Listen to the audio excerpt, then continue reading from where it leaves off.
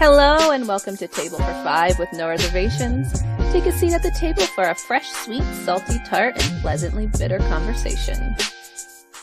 Thank you for taking a seat at the table. Tonight we're going to be talking about family relationships after children, a little bit of a look into our extended family and how our relationships have changed after we had kids. Tonight I have Jen. Hello. Jamie. Hi. Kim. Hello. Rachel. Hey. And I'm Tabitha. We're going to start with Jen and hear about her family, extended family. Extended family. Hello. Yes. When my daughter was diagnosed, I think every relationship in my family shifted, and autism was new to my family. So we were all kind of learning as we went. It definitely affected my relationship with my mother, and not in a great way. It's much better now, but it actually made my brother and I a lot closer, and my sister-in-law, and they are her people. She loves my brother. She loves my sister-in-law. And then my extended family, they're great, but it was another power struggle for me and my mom. And I don't know how to articulate it. Everything came with judgment. Everything came with an opinion. I mean, she knew nothing about autism, but she knew everything about autism. Do you know what I mean? So it was like, but I'll give her the credit of the medications, because if it wasn't for my mother hounding me every single day about my daughter, I don't know if I would have had the courage to stop her meds. And then my mother drives my daughter to therapy to Vancouver every single week because I work. So, we've come full circle in that sense of we still butt heads, but, she's always said she'll never miss out on therapy. She always jumps in when I need her to take her to stuff. So it's, she's really I love seeing them way. together. There's like a they do. That Kaya has around. She loves her Nana. No one she else. Really does. Yeah, she loves my mom a lot. So it's neat to see, Yeah. How about you, Rachel? What about your family? Sure. I think during the last episode, we talked a lot about our significant others. And while I was able to share some of our story, I don't think I necessarily articulated where Billy and I are at now. And I don't necessarily know it's easy to look at our family without kind of stating that now I feel like Billy and I are relearning how to date and be partners. Just the dating aspect has shifted so much for us, because we're also caregivers together. We're also coworkers in that respect together, because our response to a lot of stress and kind of our situation was multifaceted. It's constantly been evolving. And I don't know that we've had a ton of time to recover from each thing before another thing got hard. We are doing better than we have as caregivers, as coworkers, as people totally invested in the same goals for Sealy, even though, like we talked about as a group last week, our timing is different, our response to things is different, and our sort of flow in and out of these changing diagnoses or evolving hard. So with that, I feel like in order to build up who we've become as this team, our response in regards to all other relationships has really been to pull back. I couldn't be an employee. Billy had to be an employee because I couldn't be. He had a full response to that. I was momming so hard. We were totally withdrawn from our parents and our siblings. And we've just really spent a long time trying to figure this out. And it just so happens that it's consistently more challenging. So now we're standing here in a shade of hard, and people are sort of finding out from the outside, from our family, from the inside to our life, but not necessarily to the community that we've built, that our heart is really hard and that this is what it looks like for us. And it's hard to respond to that as a person who hasn't seen the regression happening or seen Billy and I lifting each other up through this. I think there's a lot of room for assumption when we have not necessarily hidden anything, because I feel like we've been open, but we've been in hiding. Isolation has been a response to our withdrawal. Well, people just don't see your day to day And so they just assume that you're living like everyone else, and you're not. Like they hear about the hard days, and I'm like, no, in between those calls are the hard days too. Like, oh, it's all the time. They see just glimpses, Well, and it's hard too. I mean, we add to that. Celie is going to call her grandma or my dad when she's doing quite well, or trying to get her out of a funk that she could be getting into. Like, it'll make her smile and to engage.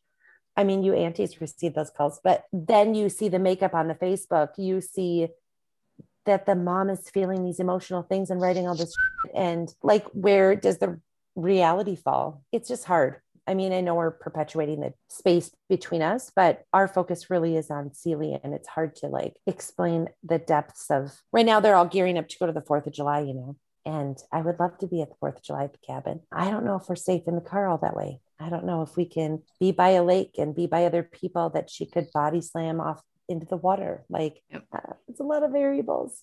Yeah. And I own that. Like I'm trying to be in a place where I talk about my family, talk about it with my family. Yeah. What do you think, Jamie? For me, I am the 5th of 6 children. So I have a lot of brothers and sisters. I have 2 brothers and 3 sisters, and I'm trying not to get in trouble here. Although I don't even think that bad to say. And I guess we'll find out who listens to the podcast of the other 5. But I think in our family, there's always been this thing that the kids are like entertainers. Like, this is something I've been writing too. I haven't finished the piece, but kind of about how people project so much onto children and a lot of their own self-validation.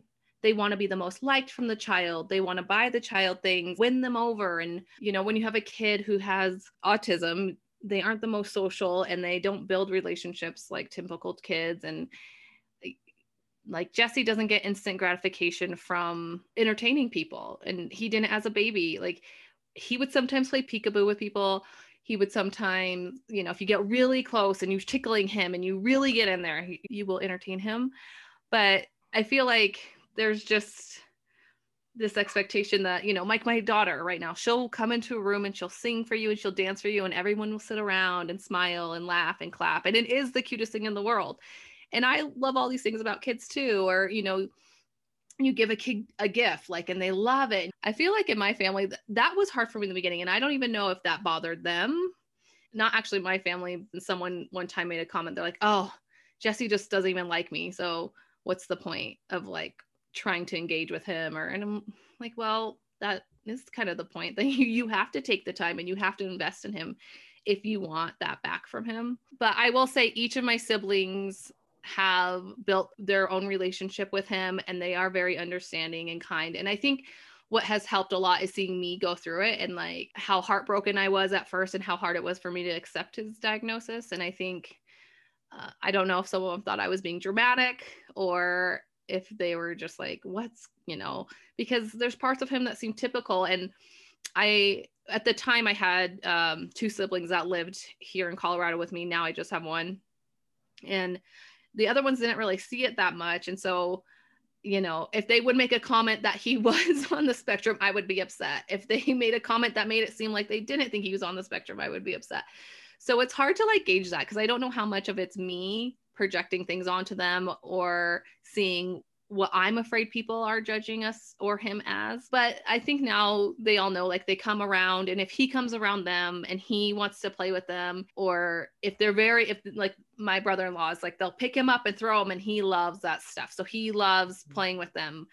But, otherwise it's kind of like, oh, Jesse's here and he'll say hi to you, and then he's off doing his own thing, and you just kind of have to let him, and that's him. It's been a weird thing to kind of navigate, probably because of only myself. But otherwise, both mine and my husband's family, I think, have come around great. And my parents are really great and helpful. And my parents have been around the whole time. So they've kind of seen that there is something. And I think, my husband's family, there was, from everyone, including us, there was just a lot of like, oh, he's just a boy. He'll come around, he'll talk, a lot of those things. And I think finally people are going to acceptance. And if they're not accepting that, that's it. They are very kind and at least, play along, I guess. You said something about the gifts, and that the gifts are hard because people expect this great reaction from a child. And it could even be something that she loves. And I always have to, I preload people now. I'm like, she's going to love it, but you're not going to get the reaction out of it. So don't get offended. I find it very awkward when people give her things that don't understand. I do the same thing. I'm always like, from his first birthday, it's always been that crowd of people standing around watching. Mm-hmm. And I'm always like, he'll love it later. He will play with it. And sometimes that's a lie. Sometimes it's true. But sometimes the kid doesn't, he's getting better now at 6. I will say that. He will open some gifts. He's more excited about it. He might not show it, but he'll actually open them. He wouldn't open the gifts. I'd have to sit there and make him open the gifts, all for the satisfaction of other people. And I kind of hate that. And it got to the point one year, too. Like a couple years, I was like, you know what, we'll just open these later. Because if he was done, I'm like, he's done. We'll just open them later. And sorry if your whole day was on my kid opening your present and being excited about it. What about you, Kim? Well, we really lucked out in the family department concerning her. I don't know what I would have done in the beginning without my family, because at the time there was no information, there was no support. It was really difficult back 22 years ago.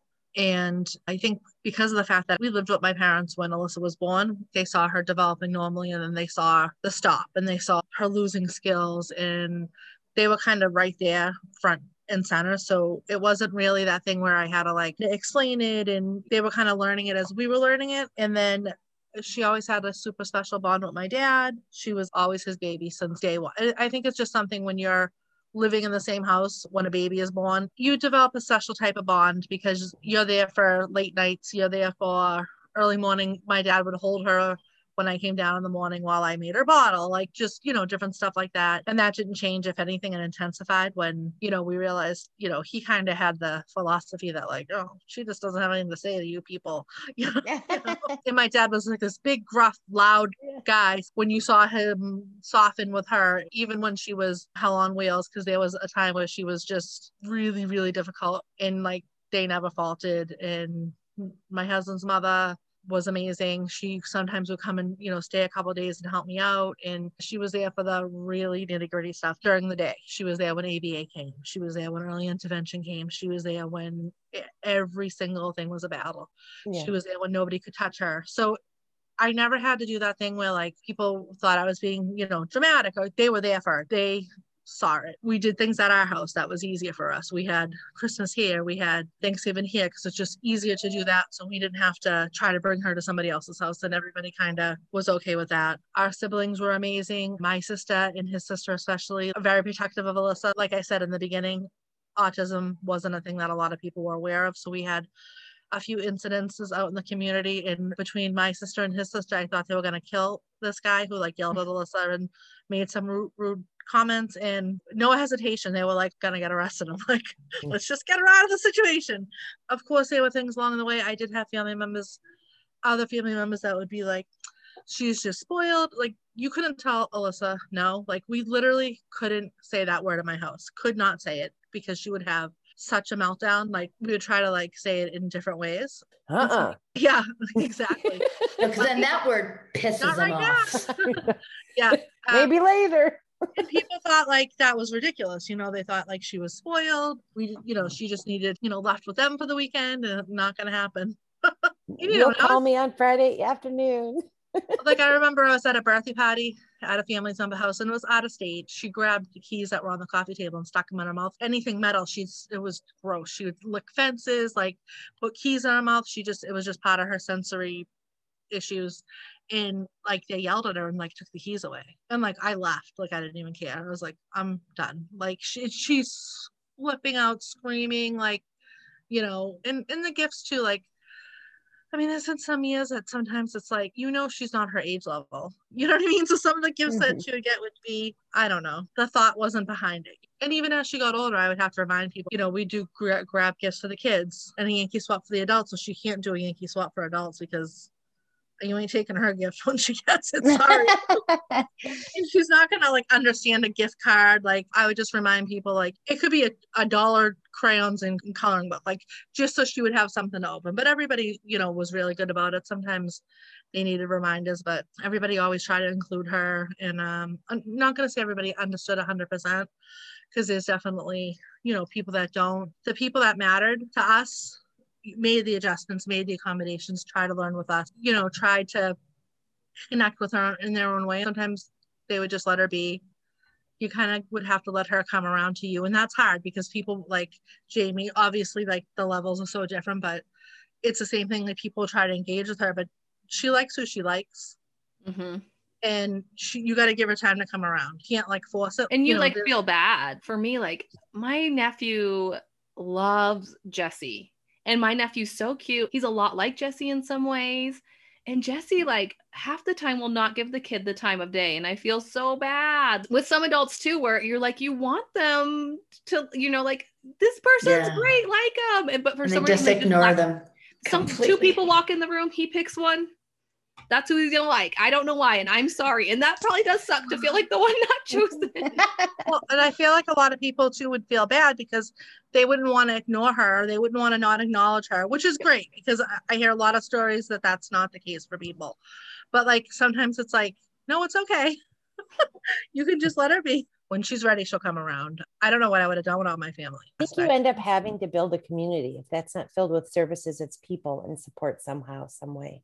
Yep. And Neil's mother also was like she was very into her grandchildren, and that was her baby. You weren't going to cross her. Do you know what I'm saying? You weren't going to come without a gift for Alyssa. You weren't going to do something and not include her. Like it wasn't going to happen. So if we weren't going to vocalize it, she was going to vocalize it. Nobody wanted to piss her off. So that. You know, that gives me hope because there's so many aspects of your time under the belt where I'm like, she's done it. Her daughter's so old, everybody's 100, but yet you talk about these hard times or like having Christmas at your house. I don't know about this necessarily for you guys, but I feel like Jamie, Tabs, and I specifically are within the first couple years of diagnosis where we're like navigating it ourselves with our husband, with our immediate family, like with teachers for the first time, with doctors, still building our care teams. Like, I just don't know who to tell what stories to. It's like autism becomes your life for a good while. And I'm not sure if you rebalance the focus, but it's like listening to you refer to the first couple challenging things with people or people not understanding fully. It's like, oh, that's past tense. It's so much hope. That gives me hope. Tabs, don't you feel like that? Like your first year, like for sure. I think also sometimes for me, there's a part of me that like wouldn't necessarily tell everybody all the hard. I wasn't necessarily trying to convince them we knew it was hard. I don't want to shed a bad light on her either at the same time. I didn't necessarily have time to really worry about who thought it was really hard. I just didn't have the energy to like really put into that. Yeah. They weren't saying it to my face. So. That's my thing. I'm like, I don't know what people are really thinking or what they're saying to my face. Yeah. And a family member had said, like somebody that I'm really close to had said that the reason Alyssa was the way she was because she spent so much time in front of the TV when she was younger, which like that comment really hurt me a lot. I mean, we know part of autism, a lot of kids are obsessed with TV. Like that was probably like her first sign. I mean, it's not a technical sign, but like it should be on the list. Let's add it to the list. And she did. She loved Barney. Anytime it was on, she would just sit and she would laugh and her whole face would light up. She'd be so excited. And I mean, we all know this isn't how autism starts, but like, you know, that comment really cut. And the person was young, you know, I mean, I was only 22 myself. So like 21 probably at that time. But you know, people just don't know. They, you know, family. I'm kind of lucky in the family department that I come from a big family of unique human beings. So a lot of my family are artists and musically driven and just unique in their personalities and the way they present themselves to the world. And so we kind of grew up in a space where it was like a creative mindset. And also like there were so many kids that it was like you didn't have an opportunity to really give what other people were saying about you because it was always loud and chaos. And I mean, there were 6 of us growing up. So when you take 6 kids out into the public, yeah, I mean, it's a free for all, you know? So when we were first going through the diagnosis, situation, like my family was really amazing with don't let them tell you who your kids are, like not so much about diagnosis, but don't let them feed into a mindset that they aren't exactly who they're supposed to be. You know, you don't need to change them as people. This world is set up for uniqueness. You know, they're going to make whatever mark on the world that they are going to make. And they kind of embrace the patience with them and like trying to understand them on their level, which was like really helpful to me. We have it's just like a really beautiful mindset to, like, they wanted to understand as much as they could once we got a formal diagnosis, and they kind of are still trying to learn, you know, about my kids. We have a little bit of a hard time because we don't live near any of our family. I mean, no one lives in Phoenix. We don't have family support here. Our family is supportive, but it's not like my sister can come over and watch my kids for 2 hours or, you know, be in the day to day when it's a struggle. So that part of it is super hard for us, I think. And then, you know, like my family is just warm. My sister, especially, like both times she held my kids for the first time, she cried, she wept, you know, when she held them for the first time. So it's like there's always been an openness to them as people, which I'm so grateful for, because a lot of people don't have that, you know, trying to like find our way through this autism space. But being far away is hard. You know, I think like explaining, not necessarily my family, but explaining to people in your extended family what autism is. People have an impression of what it is and what your kids, like, they either think that they can function in society as like a person from Atypical or, you know, one of those shows, or they think it's like more Rain Man, and there's this whole like spectrum on the inside. And I think it's hard to communicate. Like, even we travel often to see our family because they all live out of town, you know, even trying to navigate time frames for things, like when you've been traveling with 2 kids who have autism and then you want to go to a family function and it's starting at 7 p.m. I'm like, that no way. We cannot. There's no way that my kids are going to last 20 minutes with a bunch of strangers that, I mean, they're not strangers, but people that they're not familiar with on the day to day. And then, you know, I think there's this idea of like kids can just run around at a barbecue and it's okay if they stay up late and if they have sweets. And I'm like, we are on a routine, people. We need to go to bed at a certain time, or else the next 3 days are going to be a nightmare for us. And we're not going to be able to do anything else on this trip. So explaining those kind of things is, I find pretty challenging. Really, really hard, because you will say, you know, we can't come at 7, but you can't explain all of the things that are behind that. It's not that I don't want to. I would like to come to a barbecue at 7:00 and have my kids run around in the yard and play with the other kids and do whatever. Like, that sounds great, but it's just going to be a disaster. Like, they're both going to be all just a disaster. It's not going to be fun for either one of us or How you do guys. feel about naked and screaming at your barbecue? How would you feel about that? Anybody? Yeah, it's just not going to be good. Yeah, I'll bring cookies. I think that's something that like I struggled with in the beginning too, because like people would like invite you places, like they'd be like, let's go to the beach, and I'm like, I couldn't go to the beach with her and my son, who was, you know, just 3 years older than her, because I would only be able to watch her. I would barely be able to watch her, and like he'd be like, what, just like, you know, sailing off into the ocean on his own. Like, I couldn't do it. It just wasn't safe.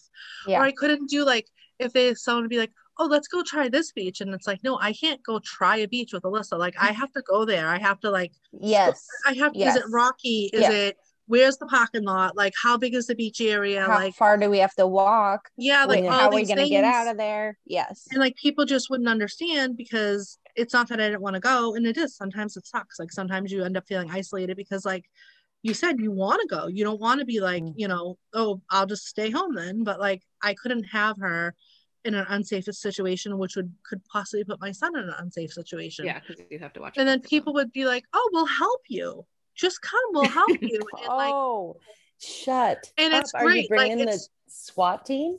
And but what would happen is they would help with my son, and I would be stuck, I hate to say it, but I would be stuck one-on-one with her.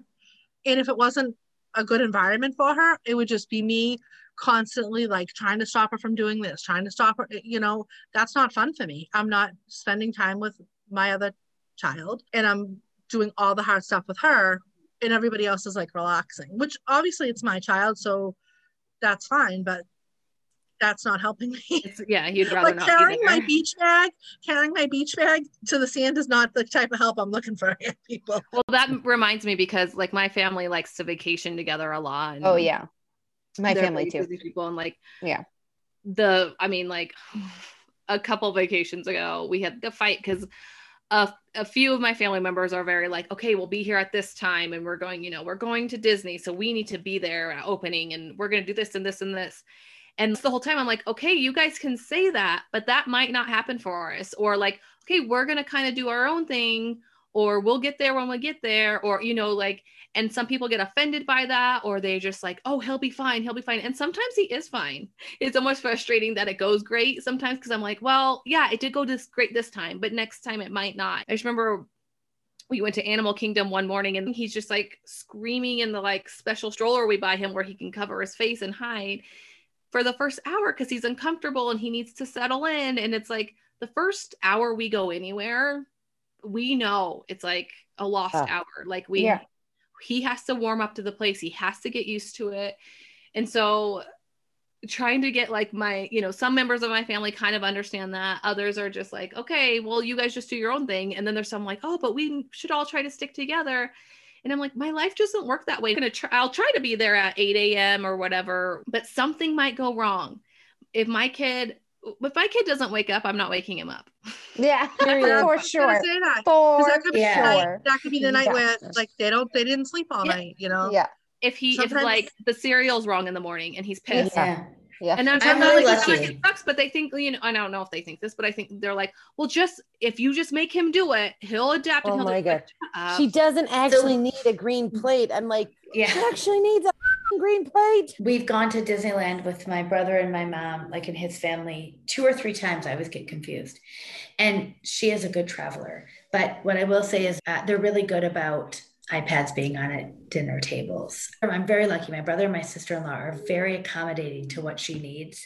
It's like, well, what is going to work for Kaya? Well, no, that doesn't work for Kaya, so we have to do this. Like they're really good about, that kind of stuff.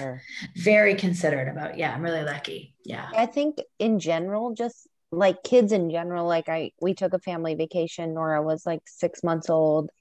Nixon was about 3 to a lake house with my sister and her family, and it's so fun always. But I was breastfeeding at the time, and Nixon was like his adventure wilderness spirit. It was like in the woods. He wanted to climb the mountains and be on the boat and do all of those things. And I was just like breastfeeding all the time. And so I was leaving all the activities to go upstairs and breastfeed. And there was one point in the vacation, my sister's going to listen to this, so I love you with all my heart. But there was one point in the vacation where everyone was out doing activities. And it just happened that other people thought that someone else was with me, or I don't know how it all worked out. But I ended up at the house with Nora by myself for like half the day, because everyone was out like doing other things. And just parenting in general, I think you feel isolated in that way without people intentionally doing it. It's like you have to leave to breastfeed, or you can, whip out a boob in front of your family or whatever, or your kid needs to be in privacy for that because they won't feed if there's too much noise or action or whatever. But then on top of that, if you add this layer of like autism specific routines and times, and like you just cannot do certain things that you would normally do when you press your kids on vacation. Like all kids get crabby, all kids get tired, they get worn out from traveling, they are eating weird stuff, they're not sleeping in their own bed. But for us, it's like times 1,000. Like getting to the car in the morning sometimes is a challenge because something's messed up, or there's not pancakes in the house, or there's not like the specific food item or pants. Right kind of cheese. Right kind of cheese. Yeah, the right kind of cheese. Like explaining that, I think, is hard. And especially with my family, there's no intention to make me feel isolated. Like it's naturally going to happen, but you can't help but feel like separated even when you're on a family vacation together. Just is what it is. So I can just immediately know when it's not going to be a good day. Like sometimes she could wake up, it literally could be the look in her eyes, the look in her face, like, and I immediately know. It could be that I had every intention of going somewhere or doing something, but like, I just know it's not going to be good. And so then we don't go. And then people don't understand. And I had one family member that would like invite us to like the movies. And it's like, no, she can't sit through a movie. Like, she doesn't understand what a movie is. She can't. And I know no 3-year-olds created a movie, but like, Different. And then she stopped asking. But it's, you know, it might have been nice if she just came and took my son. It wasn't that I got mad at her for it. It's just she stopped inviting, and then, you know, it just kind of. You can't explain the anxiety preparation. Like, when you're thinking about going somewhere, there are 1,000 things you have to think about. Like you were saying, for us specifically, it's water. Is there going to be a pond? Yeah. Is there going to be a fountain? Is there going to be a lake? Is there a puddle? Is there going to be rocks? Like a puddle. We're in trouble if there's a puddle. You know, like any shape, form of water. If I go to a place where we've never been before, our entire trip there can be derailed if there's a fountain at the entrance of that place, which in Arizona is highly likely. Yeah, like there's fountains, and Nixon's gotten better than he was when he was like 3.5, but the focus, like trying to move them from something that they want to do, like play in the water of the puddle, is going to cause the next 2 hours to be like, he doesn't want to be in the museum when there's an awesome fountain at the entrance. Are you kidding me? I don't blame him, but it's not going to be also, like a good like time. If you pry him from the fountain, he's not going to want to be in the museum in wet pants. So like there is a lot that can go awry in the goddamn puddle. Yes. And now I have 2 children who are fascinated with water. So it's like double the experience. That's just when Amelie was a baby, we went, as she was like 3 weeks old, we went up to the mountains to this place called Estes Park here. And my mother-in-law hosted all of us at this, like these condos, and it was so nice and beautiful and great. But there's this giant rapid river right behind the condo. No. And the whole time. And so I'm breastfeeding. Like your story reminded me of stuff that, like, so I'm up in our condo, like breastfeeding a lot, and I would come down, but they would be, you know, in another family member condo, which was on the ground level where you could go out the back door, and the lakes, I mean, the river's right there. And I was just, to everyone, I was like, please watch Jess. And I told my husband, I was like, if you take your eyes off of him for 1 second, like that, you know, like, I'm not kidding. And so I, you know, those are the moments people are like, she's crazy, helicopter mom crazy. Oh God. And I'm like, no, I'm not. I'm like, and that's when people start to notice, like, they're like, oh, he's getting really close. And I'm like, he has no fear. My family, the same thing. The first time we took him to the ocean, I was like, watch him, be careful. My dad had him at one point, and I was like, and Jesse just starts walking in and just keeps walking and walking. And my dad's like, oh my gosh. Like, I mean, my dad's right there. You're not Moana. I'm like, Get he out. has no fear. He would walk into the ocean and float off. He would My not kids notice. too. Yes. Terrifying. It is terrifying. I know when we were on that same family vacation, it was like a circle, and there was one door in the back and one in the front, and people are coming in, going all day. And I think the whole vacation, I was like, is the door closed? Shut the door. And sometimes I don't even know sometimes if it's like, I say the same thing too, Jamie. I'm like, she literally has no fear, but it's not even the fear. It's not even the understanding of getting hurt. Right. I always say, and I know that Kaya's dad thinks I'm being dramatic, until we were in Seattle and he tried to teach her to go through a crosswalk and he almost lost his friggin' mind. He's like, she doesn't get it. Like, she's not understanding. Jen, she's not understanding. And I said, yeah, told you. But I said, she would walk into an oncoming train and have no idea that a train or a car or a vehicle could kill her. She would have no sense of danger in that sense. So I always say that she has no sense of fear, but I don't think it's fear. I think she legitimately doesn't understand that it would harm her, physically kill her, if she walked in front of that truck coming down the street, you know? Yeah. My family feel like gets there's a pull, like a energetic, like, you know how there's a wind after a car goes by? Yeah.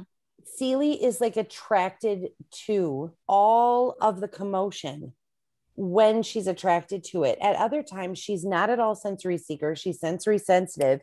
And she'd be like literally blown over by the same experience. Like, bringing it back to family with Celie, it's hard to explain both the like sensory seeker and the sensory sensitive aspects of her, and not just be like this mom who's pretty detached that's like talking highs and lows of my kid.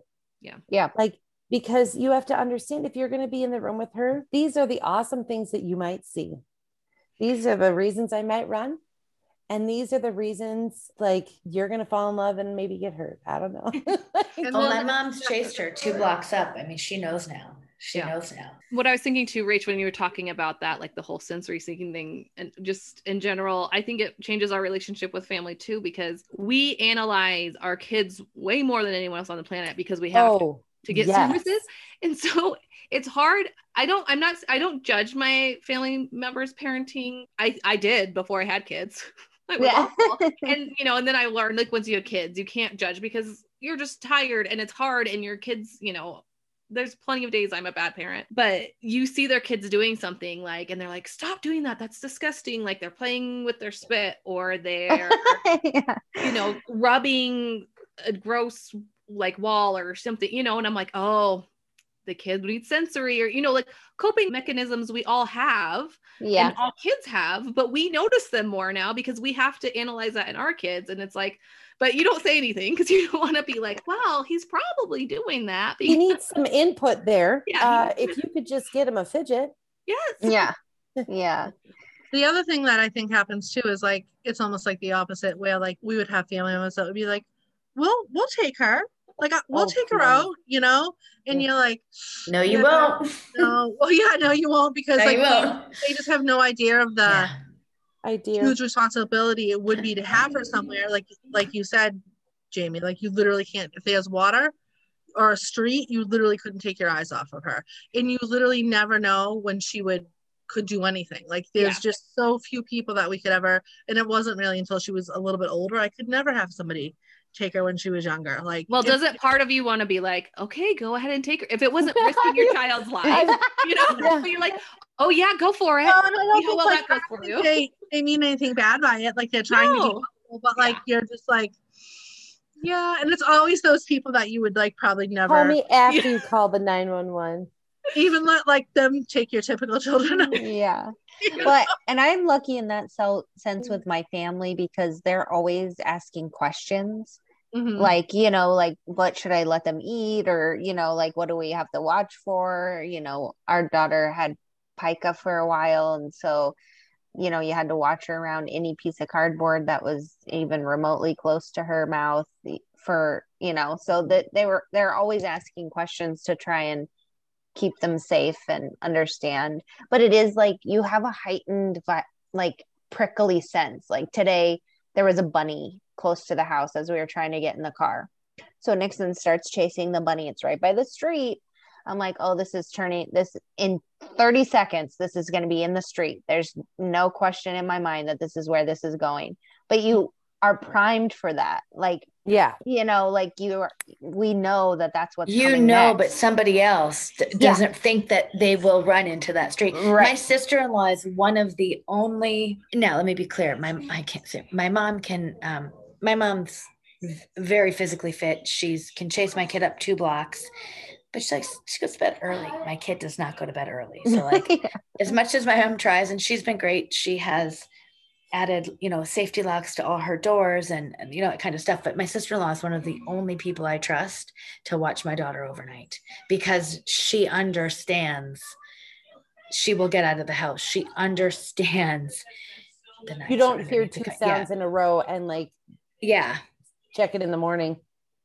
So something about my sister-in-law, I think for a long time, I even maybe thought, like, am I just hovering? Am I just a little extra? And it's like, this kid's a little extra, and, like, chicken or the egg here. And so when Celie was a little nugget, my cousin got married, and her parents' yard where she got married had this big, like, retaining wall that ends up being like 5 feet. Like, it's not a cliff, but it's like a big drop.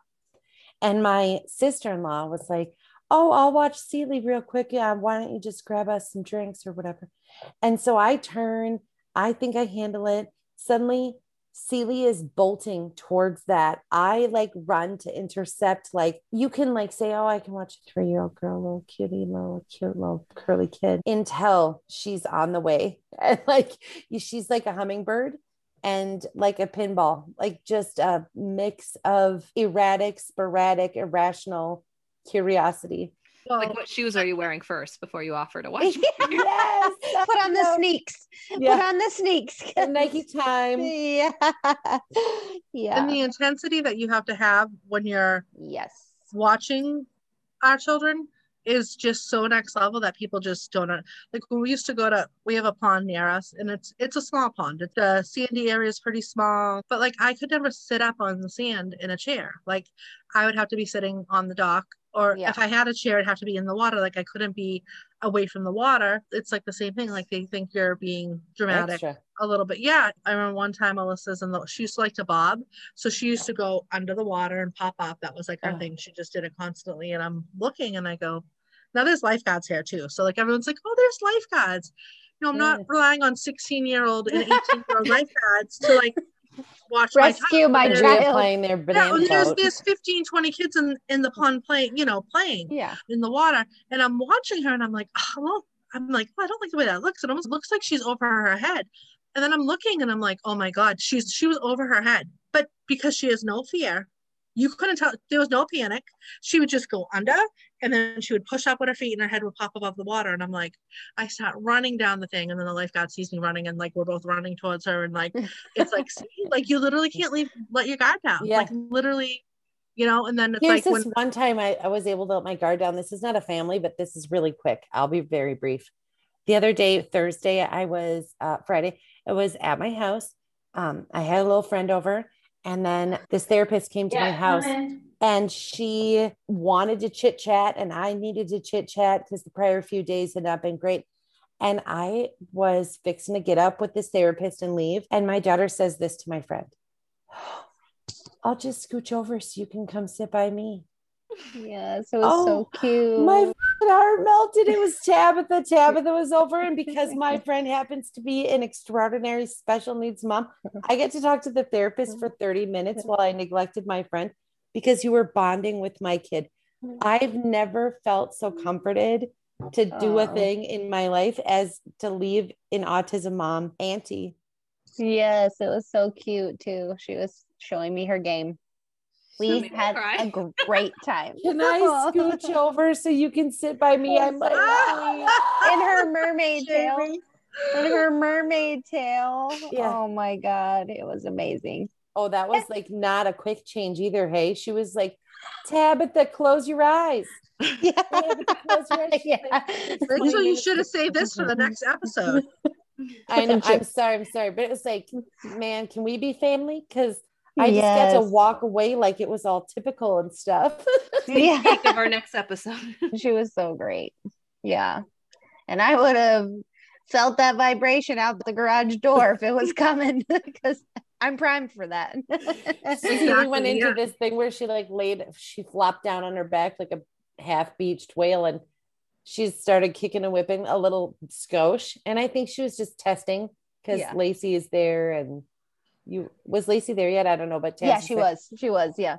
And all that I know is Celia and I are on the floor in a kind of like a pre-rumble. And then Tabs is sitting on the chair like, like she's with a clipboard of a marine biologist, like watching a mermaid flop. Like, no thing. Ain't no thing. Sorry. It was good. Sorry. Yeah, it is like, I think people's intentions are great. I think they want to help you, but that they don't understand the level of like, I'll watch your kids or I'll help you with your kids. It's like, it's not really. And when they're around for a few of those incidents, then they start to see the level of supervision that they need and the level of, Yeah. And really like things can go south. I could for sure could leave my kids with my sister, no problem. Like, I know that she would be on it. She would be cautious. She would be like listening to like, you got to keep the doors locked. You know, here's the baby. You gate. hear one snap of those pajamas. Yeah. Get in there. Yes, please. Don't let her take her jammies off. You know, you know what's coming. You don't want to know. for sure. Like she would have no problem with that. She's wicked fast, in good shape. So I think she could handle it.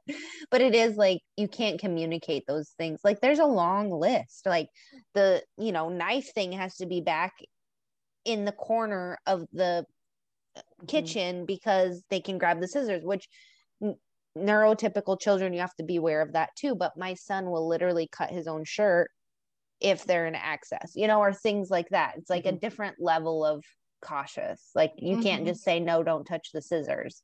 If you're in the kitchen, which is open and connected to our house, but you're not hearing anything, there's something going on in there that's not going to be good. Whatever's happening 2 feet away. I'm surprised we don't all have those mirrors. Those mirrors at the end of the Target aisle. Oh yeah, we should. Those big circle mirrors, like, from the couch, you can see all the way to the fridge door, you dink. You're busted. Yeah. We should all install those in our house. Like autism super mom mirror. Yeah. And I think for me, like in the beginning, I could only ever have someone be at my house with her. Yes. It's so much more helpful to be at home. And then why I don't think you come over with Celie? Do you have an insurance policy for that? And then like my parents could take her at their house because like it was kind of like their second house. And then as she got a little bit older, there were a few family members that could take her to their house.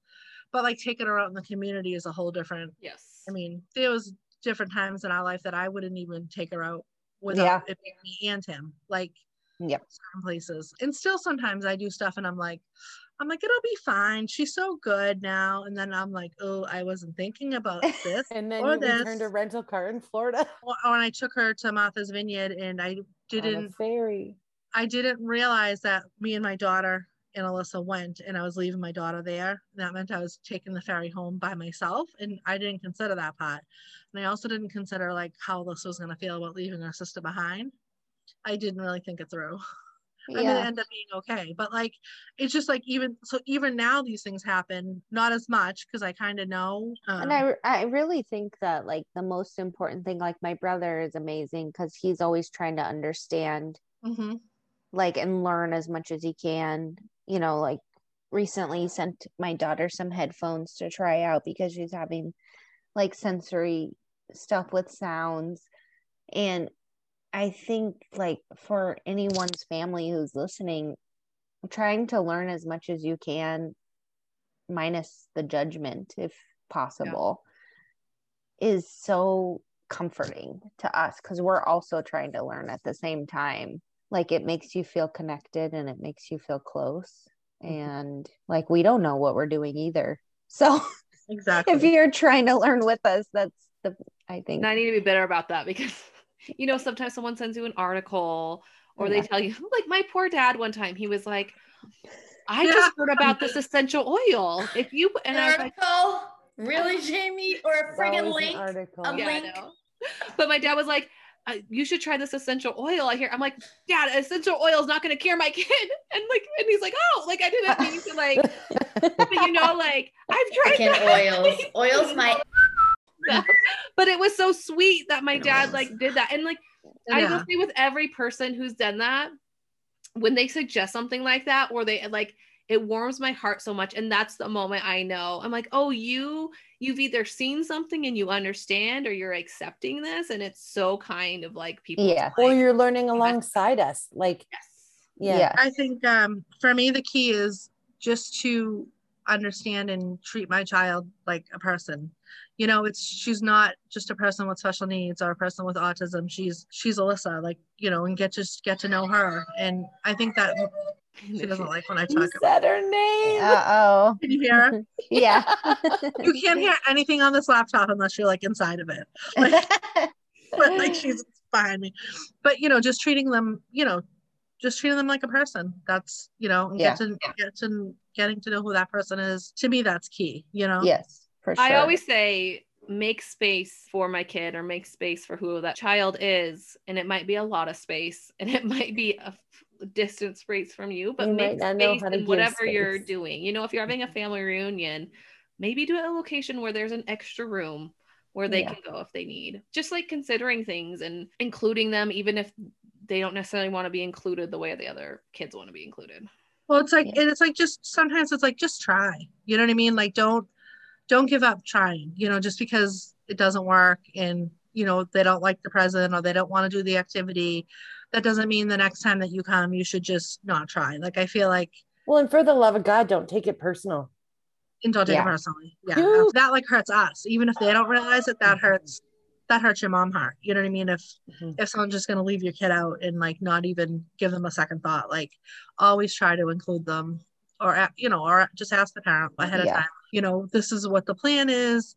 Do you think Celia would like to do this? Is there something else that we could also do instead? My idea from henceforth will be if you could buy her a Dory balloon that lasts 13 years, like Alyssa's has, that would be great.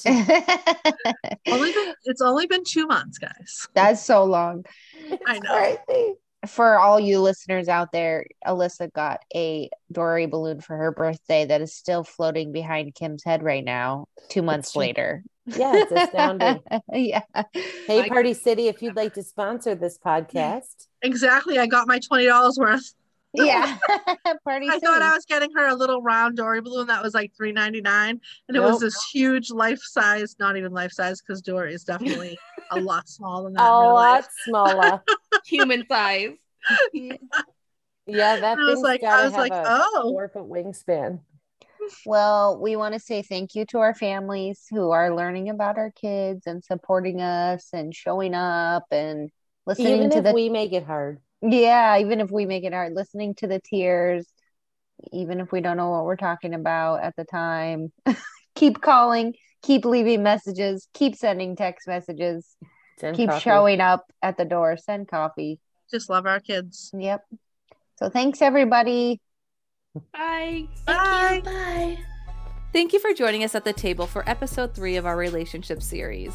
Join us next time as we discuss friendships. We'll talk all about how we view friendships now that we're parents and how we've lost and gained friends through our journeys. If you are enjoying our podcast and wherever you're listening allows, please remember to rate and review us.